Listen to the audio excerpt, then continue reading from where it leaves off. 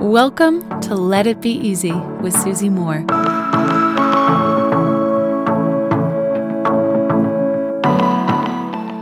Hello, friends.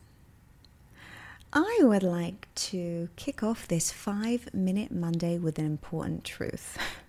And I think it's something that we often get backwards. We think that when we win, it means that it's, there's less for others, or other people won't like it, or we might make them feel bad. I followed and adored the billionaire founder of Spanx, Sara Blakely, for years, and it was a total thrill to interview her for Marie Claire a few years ago. And I told her, when her and I spoke, that she inspired me so much because she not only created something from nothing, she did it on her own with very little startup capital, just $5,000 of her own that she had saved.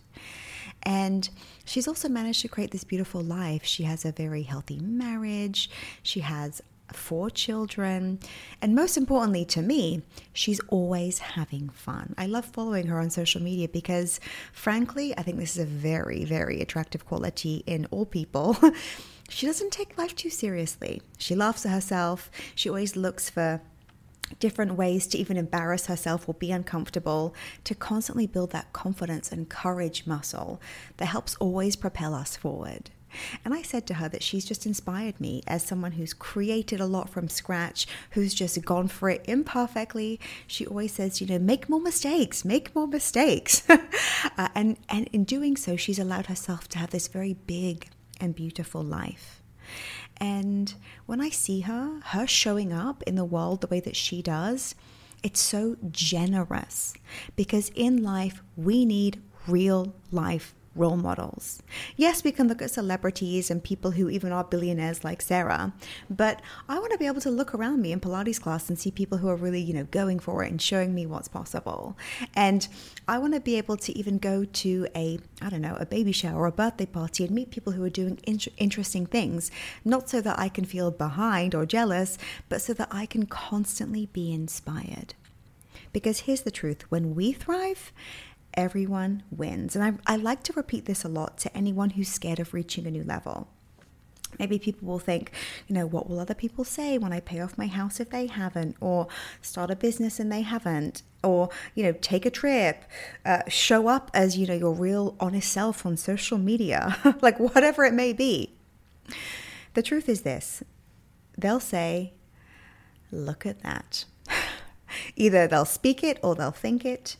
And whenever we do something that's new or hard or scary or uncomfortable, whether we like it or not, whether we're conscious of it or not, we're showing other people what's possible for them too. It is generous to win. I'll always remember, and I share this story in my book, that a friend of mine, Lizzie, who's a really nervous driver, in fact, she kind of just sticks to the same 7 or 8 routes. She will pick up her kids from school, she goes to the grocery store, she'll visit her parents' house, but not really too much more than that. During the pandemic, she decided to drive 2 hours to help a relative. She was really uncomfortable. She had her, her navigation on in the car, and she stopped a couple of times because she's just scared. In the UK, we call it a motorway. Here, I think you call it the freeway, but she was like, the motorway scares me. But her desire to help somebody else was bigger than her fear. Her desire for something was bigger than her fear. I love always just asking myself that question in moments of fear. What's more important, my goal or my sensitivity? My desire or the discomfort that I'm feeling? But she drove 2 hours to help a relative. And yes, she was scared, but as we know, her desire won. And she made it there and back safely in one piece, I'm happy to report. And yeah, she drove slowly. But who cares? She did it. And it turns out that the older relative that she helped out is also a nervous driver.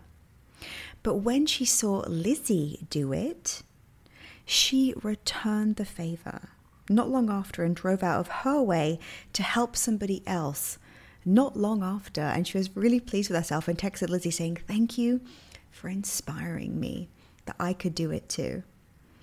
Lizzie showed her that new roads were possible, literally and metaphorically speaking here. And the same goes for anything courageous that we do. whatever it is that we go for in life, we become those real life role models of what's possible, what's available to anyone, by anyone, because we are all human beings in this world. We all come from the same source. If something is possible for someone else, I think, well, then it must be possible for me. So other people living big, gigantic, bold lives, therefore is generous because I can see, wow, look what's available. Living a small life isn't inspiring. It's not helpful to others. And sometimes we're easily mistaken about this. We think, oh, if I shine too brightly, someone's going to be upset. It's going to make them feel bad. And yes, that may happen. It will happen, whether we like it or not. But the real message that success brings us in any endeavor, however slow we drive or how imperfectly we do it, is a generous message. Your prosperity will always help other people prosper.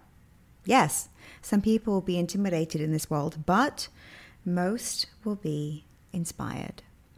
Because when we show up and do the things, we're saying, hey, look what you can do too. Grab your keys, my friend. Until next time, love and ease. If you like this episode, you'll love my free workshop called Become Your Own Life Coach. Head on over to becomeyourownlifecoach.com now, and I'll teach you how to coach yourself through any of life's problems. I'll see you there.